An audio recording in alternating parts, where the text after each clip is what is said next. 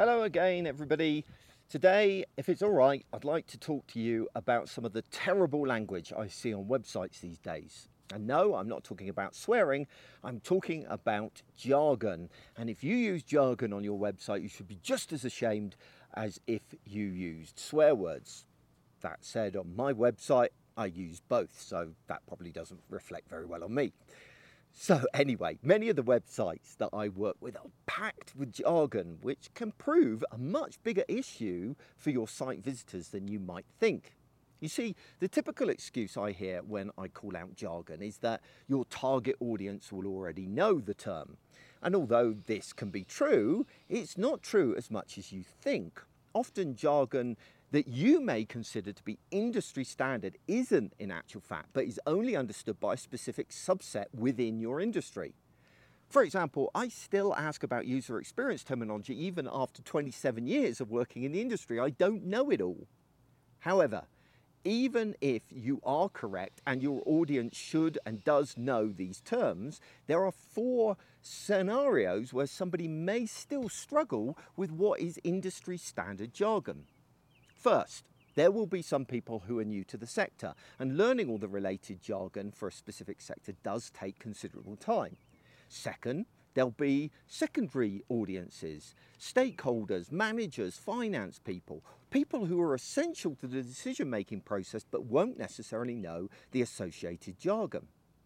Then there'll be some people who don't speak English as their first language, and jargon can prove a massive stumbling block for people like them.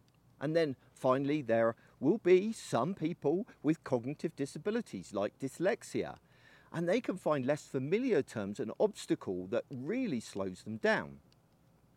As I write these words, I can hear you collectively nodding along enthusiastically, especially if you work in the field of user experience. You've probably been lecturing about this just like I have for many years. However, before we all get too smug, let's remember that we're just as bad.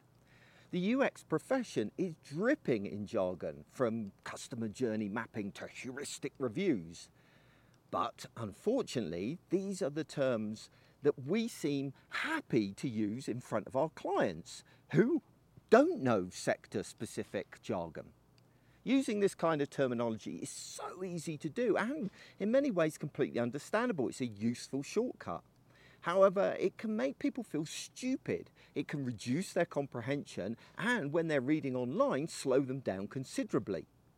The irony of jargon is that even if people know the term, it makes the copy feel harder to read and, as a result, feels less trustworthy. Furthermore, it makes people feel like you're trying to sound superior to them or trying to trick them in some way. So whatever your audience, I would strongly encourage you to avoid jargon wherever possible, and when you do use it, make sure you explain what it means or at least link to somewhere that does.